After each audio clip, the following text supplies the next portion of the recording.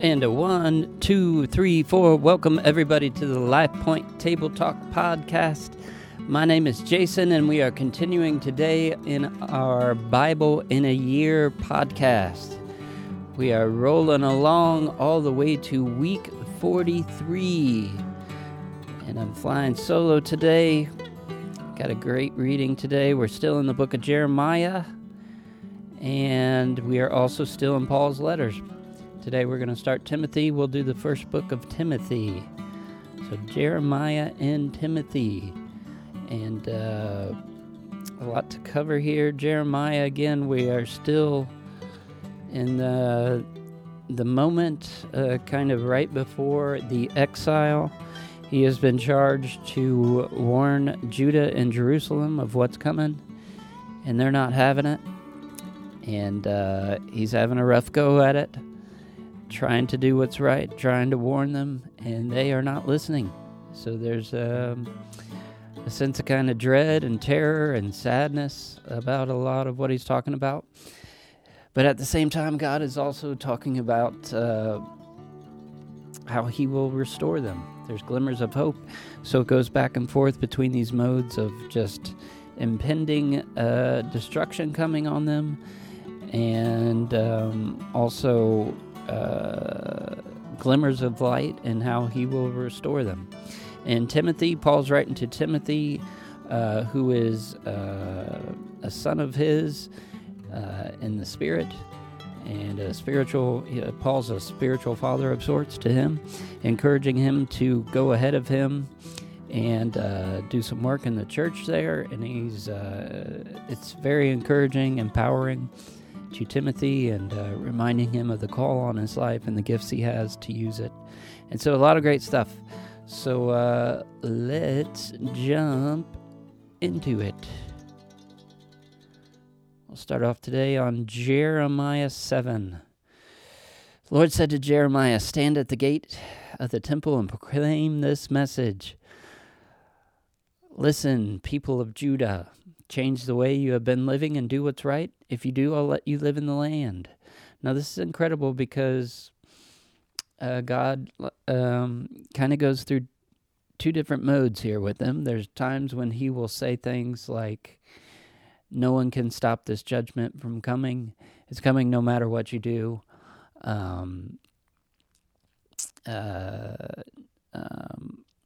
This impending doom, this judgment is inevitable.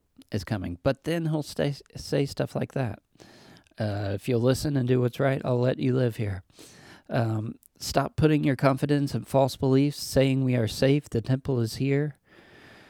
And here's a theme here. Treat each other fairly. Stop oppressing foreigners, the fatherless, and widows. Those three come up over and over again, that these people were guilty of, this oppression of foreigners, orphans, or fatherless, and widows.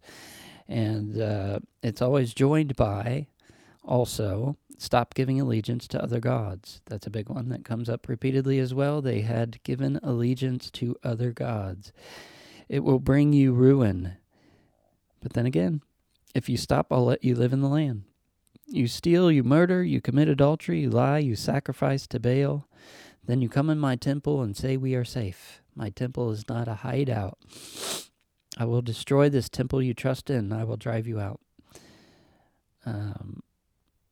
This is amazing. He tells Jeremiah, do not pray for these people. I won't listen to you. That's what I'm talking about. This is kind of, it's set in stone kind of motif he goes into. They offer sacrifices to other gods. My anger will come on them. I told your ancestors I don't just want sacrifices, I command them to obey me. So it sounds like they're not obeying the Lord, doing a bunch of stuff they know better not to do, but then also at the same time making sacrifices to God and acting like that's enough. That's enough. Everything's going to be fine.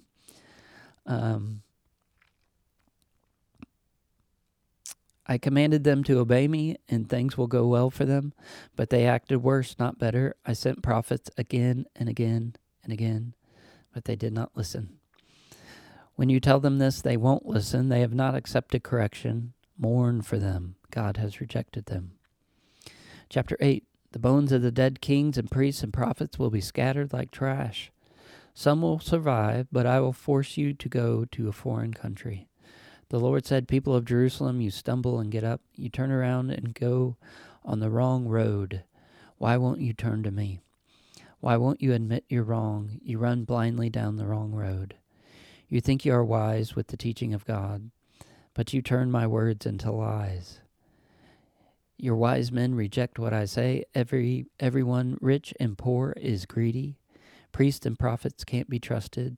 They have no shame. I will wipe them out. I'm burdened with sorrow. My people cry out. Has the Lord deserted Zion? My people are crushed, and so is my heart. I'm horrified and mourn. Chapter 9. I wish my eyes could cry day and night. The Lord replied, people lie as if they're shooting arrows. With each dishonest deed, they increase in power. I will purify the hearts of my people like purifying gold. Give me a good reason not to punish them. Jeremiah weeps for his people. Jerusalem and Judah will be piles of ruins. And this is pretty incredible, too, reading after the fact, which we've already read through what does come on them. It definitely will be piles of ruins. I asked the Lord why the land is like a desert. The Lord said, I destroyed the land because they disobeyed me and rejected my laws. I will scatter them in foreign countries, and enemies will kill them. The Lord says, make arrangement for paid mourners. Zion cries, we are ruined. We will teach a funeral song. The ground will be covered with the dead.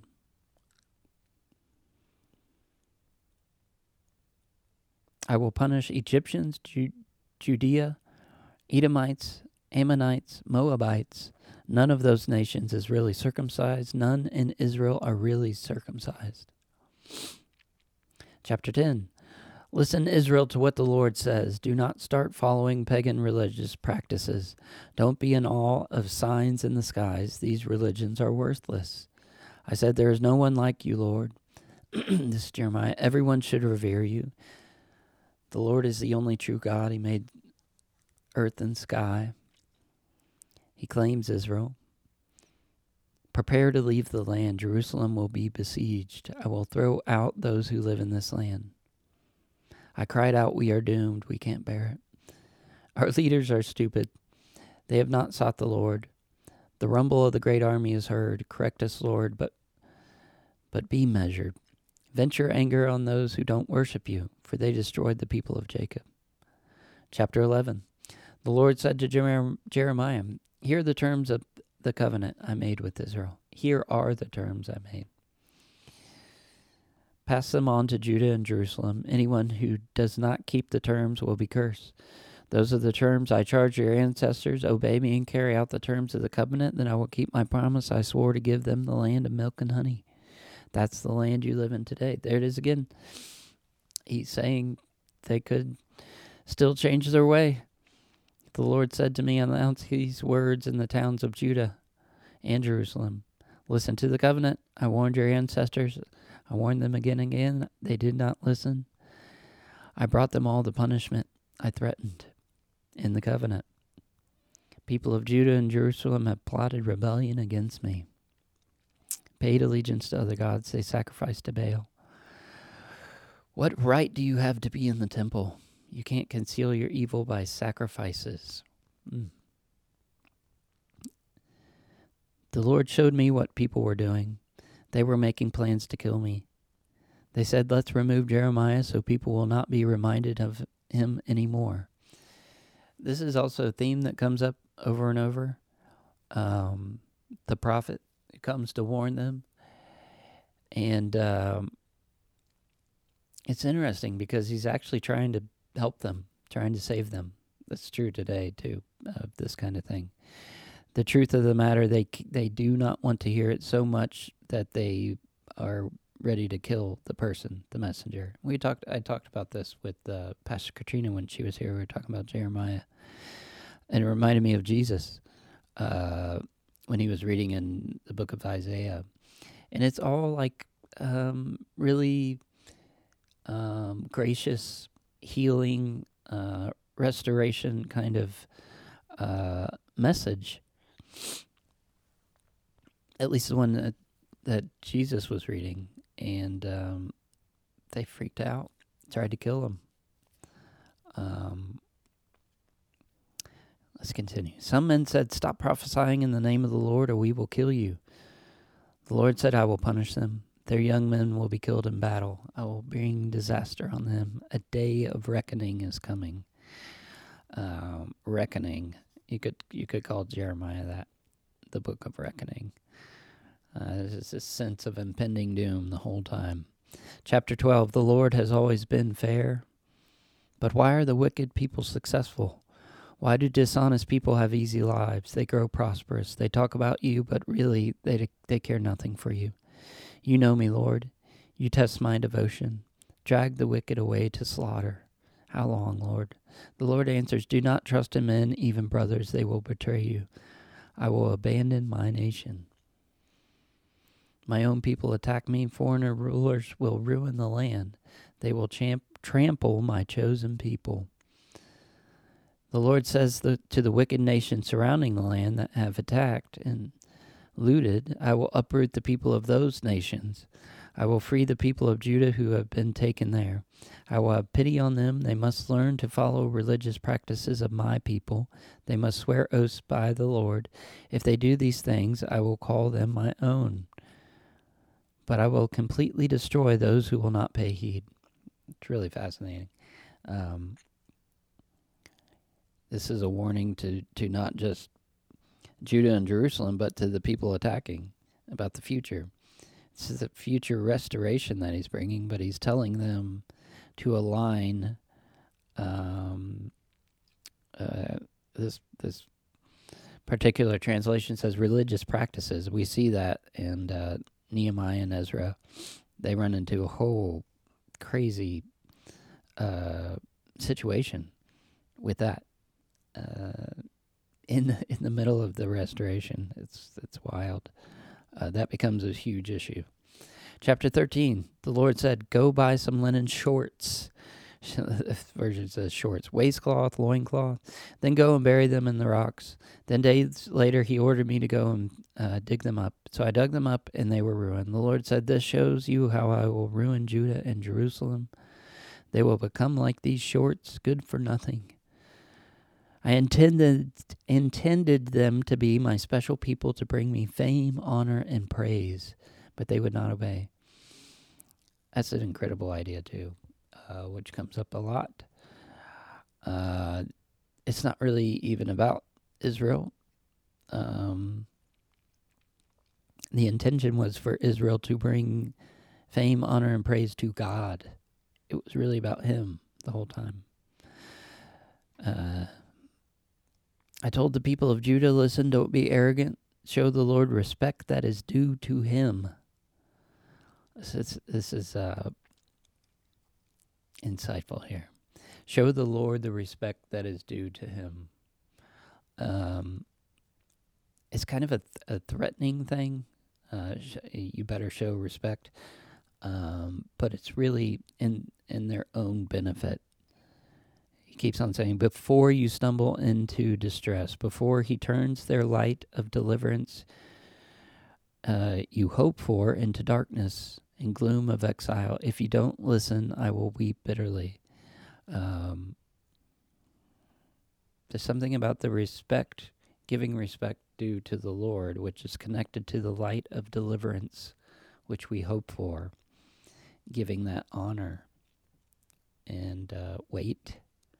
The Lord said to me, "Tell the king and queen to surrender their thrones. All of Judah will be carried away." You ask why? It is because they sinned. You will be scattered, doom and destruction and dismay. I said, "Lord, intervene for the honor of your name. We have turned from you. You have been Israel's hope. You have saved them when they were in trouble. Do not abandon us." The Lord said, "They love to go astray." second here. I remember the wrongs they have done. I will punish them for it. Second.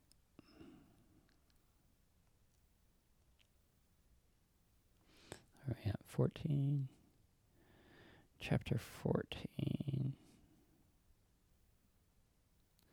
Sorry, 1 second here. My thing is not updating. Okay. Let's jump over to 15. Let's use my phone. The Lord said, even if Moses and Samuel pleaded for these people, I would not feel pity for them.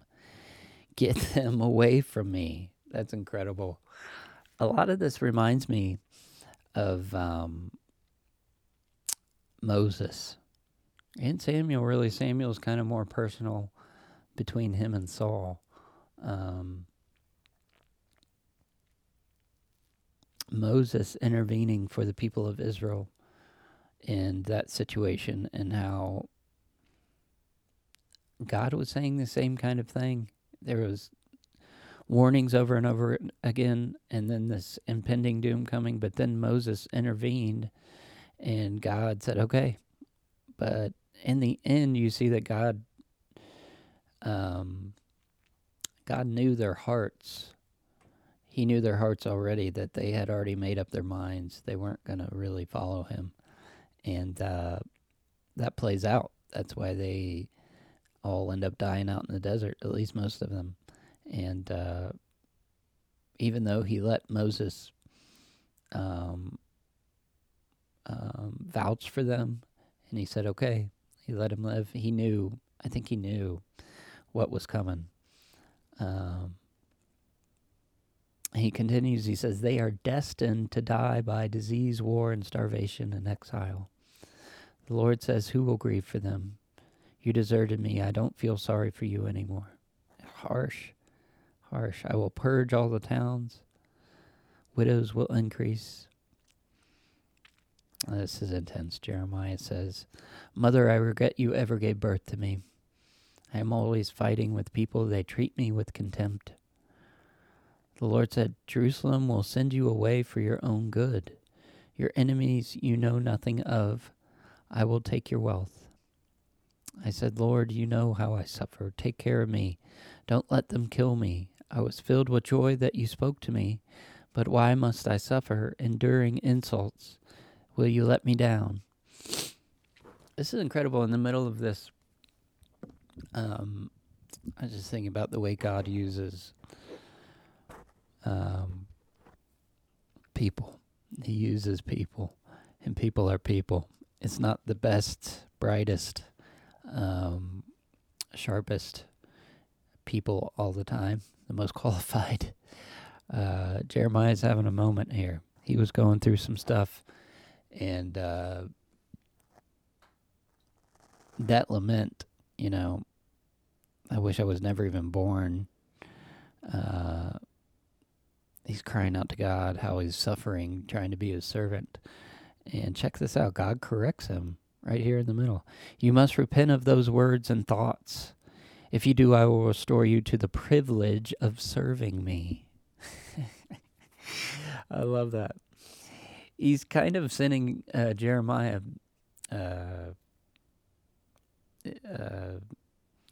right into the fray, knowing that they're going to attack him, knowing they're going to do all this stuff to him. And Jeremiah complains about it. And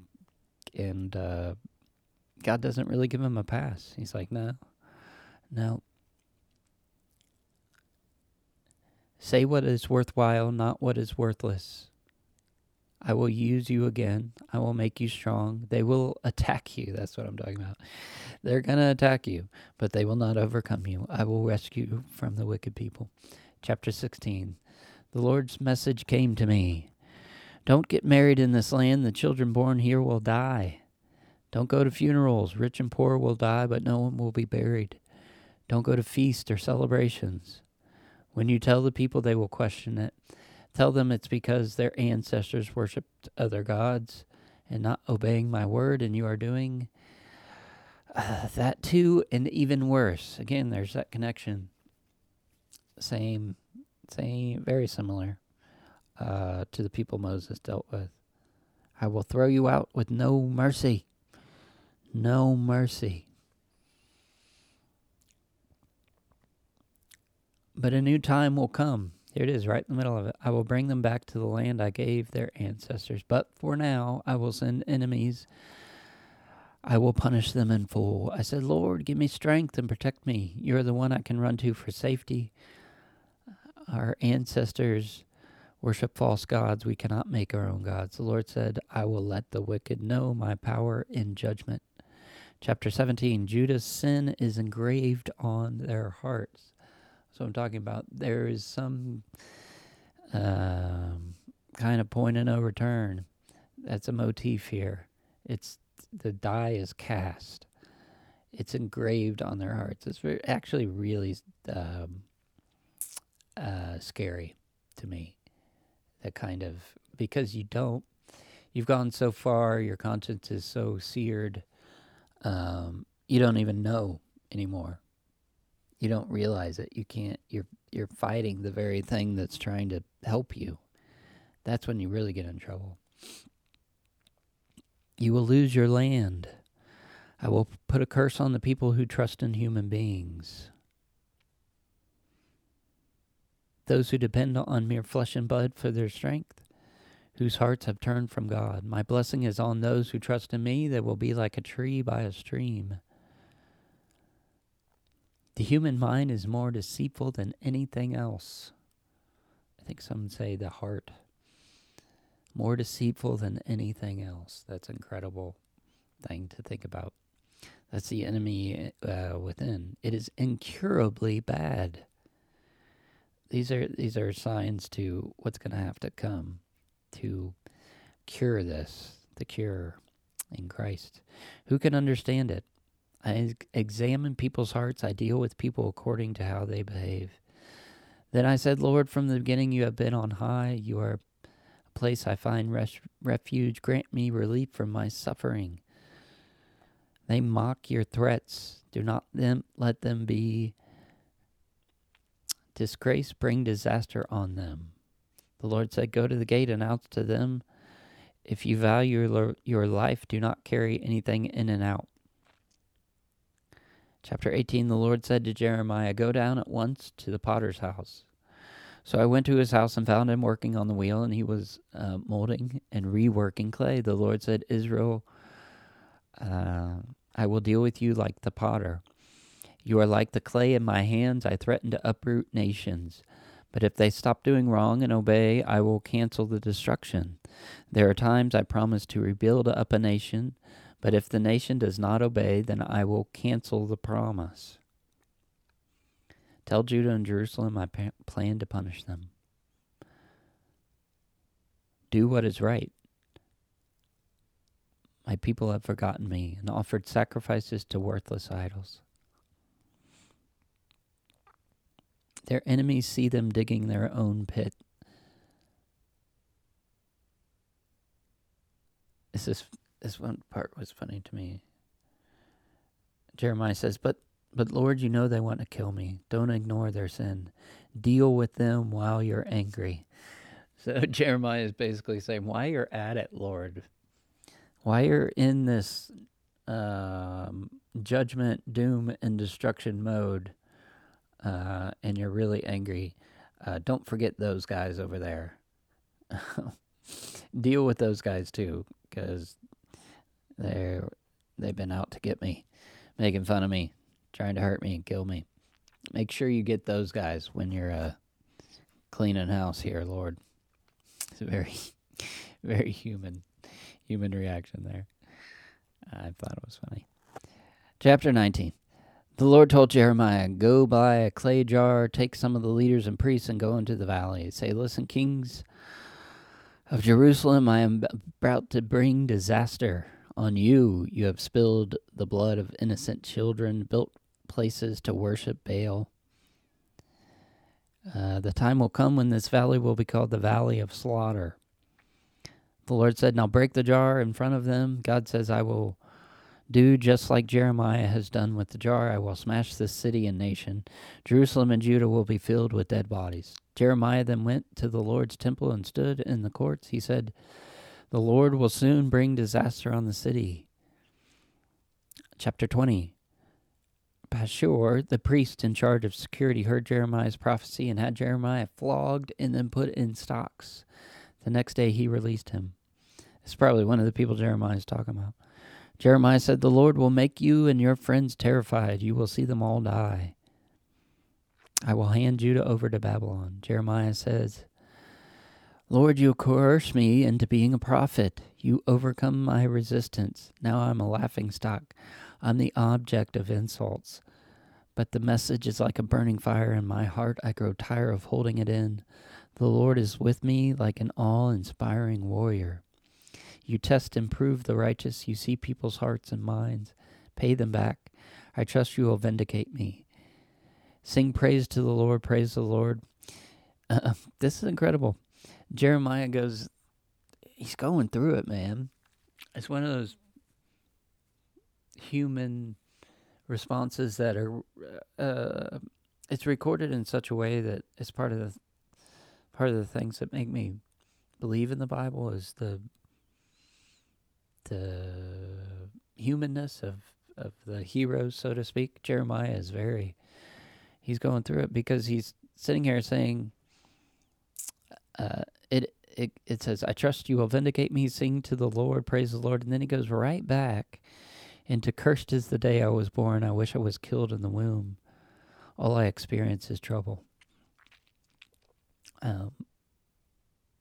So this prophet's suffering on his mission, suffering here, having a hard time with it, getting the job done, going through it. Chapter 21, the king asked Jeremiah to ask God to come help him. Babylon is attacking us. Jeremiah answered, the Lord says, I myself will fight against you. That's incredible. I will kill everything in Jerusalem. I will hand you over to Babylon. I will give you a choice between two courses. One results in life, the other in death. Those who surrender and leave with the Babylonians will live. But the city, if you stay, will be handed over to Babylon, and they will destroy the city. Give up those who have robbed and oppressed. I will punish you as you deserve. Chapter 22. The Lord told me, go to the palace of the king of Judah. Say, do what is right, deliver. He wants them to hand over all those who have robbed and oppressed, been oppressive and mistreated foreigners. Do not kill the innocent. If you obey, you will continue on. If you don't, the palace will go to rubble. Again, he's giving them another chance, another window of opportunity to escape this impending doom, which he says is impending. It's coming no matter what. Do not weep for them. The king will die in exile. He is sure to be judged. People of Jerusalem, go to Babylon and cry out. Your allies have been defeated. You refuse to listen. You will be carried off. The king is not my representative. I will hand him over to Nebuchadnezzar. He will die there. Like a clay vessel no one wants, he will be thrown out. His sons will not succeed him. That is the end of our reading for Jeremiah. Again, it's just incredible. There's so much there to glean from and to learn from for our lives, for our country's lives. I feel like these patterns, these cycles of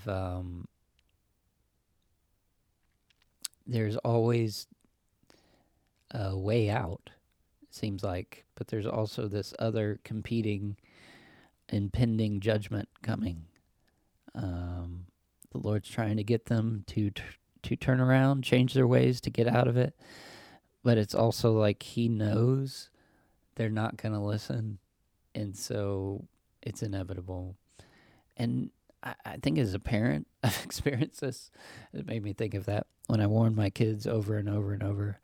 And it's kind of like sometimes you give a warning and you can kind of already tell they're not going to listen.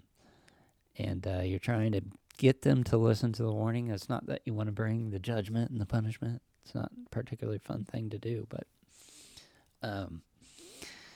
You're trying to give them an out. Just work with me here. Work with me, Judah. Work with me, Jerusalem. But they would not listen, and they had to go through some stuff, man. They had to go through some stuff. All right, let's jump over to Timothy. We are at 1 Timothy 1 through 6. From Paul, an apostle of Christ, by his command to Timothy, my child in the faith, grace, mercy, and peace. I love that, my child in the faith. They use that term around here a lot. Father in the faith, kind of deal, mother in the faith. It is biblical. I got a fly in here today. It's buzzing around. I urge you to stay in Macedonia to instruct the people to keep them from the false teaching and myth. Those things are not God's redemptive plan. The aim of our instruction is love from a pure heart. Love from a pure heart, not the inscribed heart of sin that we were just talking about. A good conscience, sincere faith. Many don't understand what they are saying. We know the law is good when used legitimately. Pro-law. The law is for unrighteous person, for murderers and sexual immoral, homosexuals, liars, and kidnappers. I'm thankful God trusted me enough to put me in ministry. That's incredible. The dichotomy there. Jeremiah's and Paul. Paul went through some stuff too. He certainly did. But Paul's view is a little different. Check this out. Even though I was a blasphemer and persecutor, he persecuted the church, and arrogant, but I got mercy. His grace brought me to faith and love in Jesus. I received mercy as the worst of people. Again, there's that thing. God picks people. He does not use the world system. It's one of the beautiful, at times frustrating, awesome things. I love it because it gives me opportunity. I relate to Paul saying this, the worst of the people. But God gave mercy. Why did he give mercy? Check this out. This is very similar to what we just heard. The whole deal with Israel was to bring glory to God. Why does he give Paul mercy? To be a demonstration of his patience. Not about Paul, it's about the Lord. As an example of those who are going to believe in him for eternal life. Be glory to God and honor forever. That ought to encourage some folks. God's looking at our hearts. He will use a persecutor, an arrogant persecutor. He was killing Christians, persecuting Christians. And God chose him, the worst of the worst. That's who he chooses sometimes. I love it. I put this charge before you, Timothy, my child, keeping with prophecy spoken to you, so that you can be encouraged and fight the good fight of faith. You must hold firmly to faith and a good conscience. Hold firmly to faith. That is just so true. Faith. What is faith? It's unseen. He's having to take something that he's not seeing yet in fullness. Same with Jeremiah. Jeremiah was having a hard time because he wasn't seeing he was having a trouble seeing through faith that he was going to get through it.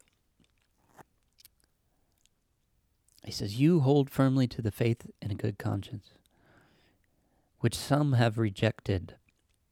It says, and good conscience, which some have rejected. Some have rejected the faith and a good conscience, and it shipwrecked them. And then he calls some folks out, like oh my goodness, Lord help me. Hymenaeus and Alexander. This is wild. Who I handed over to Satan to be taught not to blaspheme. Man, I can't help it. He's handing them over to their enemies. Where did he get this idea? What are we just reading? What's God doing to Judah and Jerusalem there? And it's actually to To some, it's their destruction. To some, it's part of their redemptive process. They had to go through it. I don't know what happens to these fellas, but he's seeing it as they're being handed over to be taught a lesson, and hopefully they're going to come back to the faith. Trial by fire, man.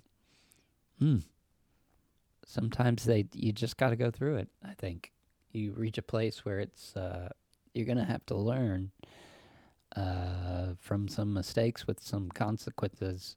That blasphemy. I'd have to look at the translation. I'm not sure what was going on exactly there, but they had to learn the hard way. Chapter 2, pray for everyone. Pray for the kings and those in power so we may live a quiet and peaceful life. That's another theme that seems to be coming up. God wants all people to be saved. I love this. And know the truth. There is one God and one intermediary between God and humanity. I'll read that again. There is one God and one intermediary between God and humanity. Who is that? Who do we pray to? Who is our intermediary? Jesus Christ. Jesus gave himself to be a ransom for all. I am appointed to preach this truth. All right, here's a modern favorite, very popular these days. You hear a lot of series on this one. Women are to dress suitable apparel with modesty. Their clothes should not be with gold and pearls. Women must learn quiet submissiveness. People love that these days. I do not allow women to teach or have authority over man. Adam was the first, then Eve. The woman was deceived, not Adam. She will be saved through childbearing and if she continues in faith and love. A lot there, friends. It's there, and that's something, some of that I would wrestle with. Some of that, maybe not so much, but it is there, and you make your own mind up on that. Chapter 3, if someone aspires to be an overseer, he must be above reproach, a husband of one wife, temperate, self-controlled, respectable, hospitable, a teacher, not a drunkard, not violent, gentle, free from love of money. He must manage his house and children. How can he manage the church if he can't manage his own house? He cannot be a recent convert. He must be well thought of by those outside the faith. That's interesting. Deacons. I don't hear that one very much, at least in our church very much. Deacons used to. Must be dignified, not excessive drinking, clear conscience, tested first, then serve. Their wife must be dignified. Wives must be dignified. Now he's talking to the wives. Not slanderous, tempered, faithful, manager of their home and children. I hope to see you soon if I'm delayed. Those are my instructions for the church. Our religion's amazing revelation is he was revealed in flesh, vindicated by the Spirit, seen by angels, proclaimed among the Gentiles, taken up in glory. That's the amazing revelation. It's Jesus. That's really the point of the whole thing. Revealed in the flesh. He actually showed up among us as one of us. It's still hard to get my brain around. Number 4, the Spirit says, in latter times, people will abandon their faith, listening to deceiving spirits and demonic teaching. This ought to sober us up a little bit. Influenced by liars whose conscience is seared. We've heard that before. The seared conscience, the engraved conscience, the heart that's engraved. And this is really interesting. They will prohibit marriage and abstinence from food that God created that are to be received with thanksgiving. Every creation of God is good. It is sanctified with prayer. Very interesting stuff there for end times. The end times. Prohibiting marriage and certain foods. Look out for that. Nourish yourselves on the words of faith and good teaching. Reject the myths. Train yourself for godliness. This is funny. Physical exercise has some value. Godliness has value in every way. This is why we work hard, because we set our hope on the living God, the Savior of people. Command and teach these things. Let no one look down on you because you are young. That's a popular one. Be an example in love and conduct. Give attention to public reading of Scripture. I love that. Give attention to public reading of Scripture. I think that applies today, even though back then probably, everybody did not have access to books the way we do. I still think there is a precedent and a weight and honor to public reading of Scripture. Exhortation and teaching, that's what all is there. Give attention to these. Reading of Scripture, exhortation, and teaching. It's important. Don't neglect the spiritual gift you have, which was confirmed by prophecy and laying on of hands. Be absorbed in these things. Be conscious about how you live, preserved, and by this you will save yourself and those who hear you. Chapter 5, do not address older men harshly. Appeal to them as father, younger men as brothers, older women as mother, younger women as sisters. Honor widows in need. If a widow has children, they should learn to fulfill their duty to their parents. This is interesting. It's very brass tacks here about widows. If they have children, the children should help take care of her. The one who lives for pleasure is dead already. Wow, that's intense. If someone does not provide for his family, he has denied the faith. They must have had some issues here, which this must just be a human problem, which I've seen. You try to help in a certain way, and people always take advantage of it. It can easily be twisted into another thing. He says, do not accept young widows, only older widows with a good reputation. Younger should marry and raise children. If a believing family has a widow in the family, they should take care of her so not to put a burden on the church. If a believing family has a widow in the family, they should take care of her so not to put a burden on the church. It's interesting. The church is not the source. And at the same time, he's encouraging them to take care of widows. But also saying if there's any other way, do it by those means. Elders who give effective leadership should be counted worthy of working hard on teaching and speaking. Scripture says, do not muzzle an ox while it treads grain. The worker deserves his pay. It's interesting. He used that as well earlier in his other writing. That same scripture, do not muzzle an ox while it treads grain. He's using it, I believe, paying people for their work, speaking and teaching. Accusations must have 2 or 3 witnesses. The guilty should be rebuked before all as a warning to the rest. Wow. This is interesting. We're going to drink a little wine for your digestion and your frequent illness. Timothy had frequent illnesses. Paul's son in the faith had frequent illnesses. And he encourages him through natural means, a remedy through natural means to try to alleviate some of that. People's sins are obvious, and good works are obvious. Chapter 6. Those who are slaves must have respect for their masters. Masters must show respect as well. If someone spreads false teaching, he is conceited, understanding nothing. This brings envy and slander and bickering. Godliness with contentment brings joy. Contentment. That's interesting.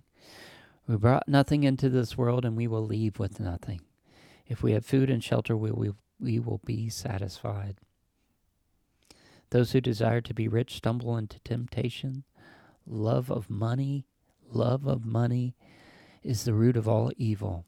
Keep away from all that.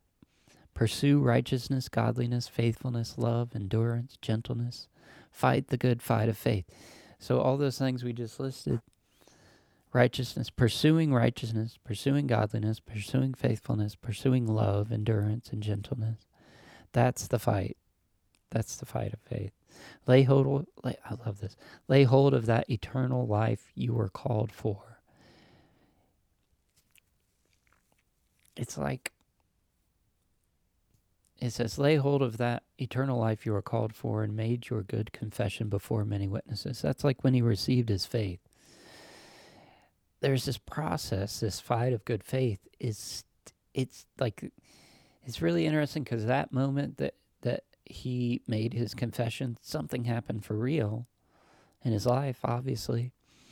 But then there's this continued fight of appropriating that very thing and fighting for it, fighting through faith, the fight of faith, to realize what has already happened. So it's happened, but to see it, it's unseen. It's unseen, so it's going to take faith to see righteousness, to see godliness, to see faithfulness, to see love, to see endurance, to see gentleness. It's through faith. I don't know why, but it always sticks out to me, because sometimes there's this feeling like you get saved and everything is new. There's verbiage like that, death to the old man and all that. But then there's also this reality of something very real happened, a very real change happened, but then the rest of your life here on earth is this fight of faith to actualize it, to appropriate what had happened, what has already happened, to bring what is unseen into the seen world through faith. That's the fight of faith. That's encouraging and challenging, and it's helpful to know that. Obey without fault until Jesus appears. He alone possesses immortality and lives in unapproachable light. No human has seen or able to see. Tell the rich not to set their hope on their riches, but on God who provides us all things for enjoyment. Tell them to do good, be generous givers, and sharing with others. With this saving treasures in heaven for the future. This was very real to Paul, this reality. That's how he was manifesting. I don't like that word, manifesting. That's how these realities of his work, his faith, his endurance, to endure what all he did. How did he do it? Because this was real. He really believed it. It really became real to him that there were treasures in heaven that were real. Lay hold of what is truly life. That there was this real Jesus. That there was an unseen that was real. No human has seen or been able to see. Hold true of what is truly life. It's that. It's that same theme. Avoid chatter and absurd knowledge, which cause some to stray from the faith. Grace and peace. That, my friends, is the end of 1 Timothy. Next week, we will be back in Timothy. these readings, man, they just stick around in my heart, come up in my mind all the time, and I just what do they call it? Chewing on it, thinking about it. I think about that engraved on your hearts. They use that phrase as far as sin, the callousness of the heart. There's a different engraving on the heart as well through the word. I think through the process of being in the word continually. They talk about that a lot, continually on your mouth and your mind. And I hope, friends, you're able to follow along in this process as well. Continue and continue reading. Week 43, man, we're cruising along. We are almost there. And man, it's awesome. And so have a great week, everybody. We'll be back with week 44. We'll still be in Jeremiah, and we will be in 2 Timothy as well. All right, have a great week, everybody. Peace.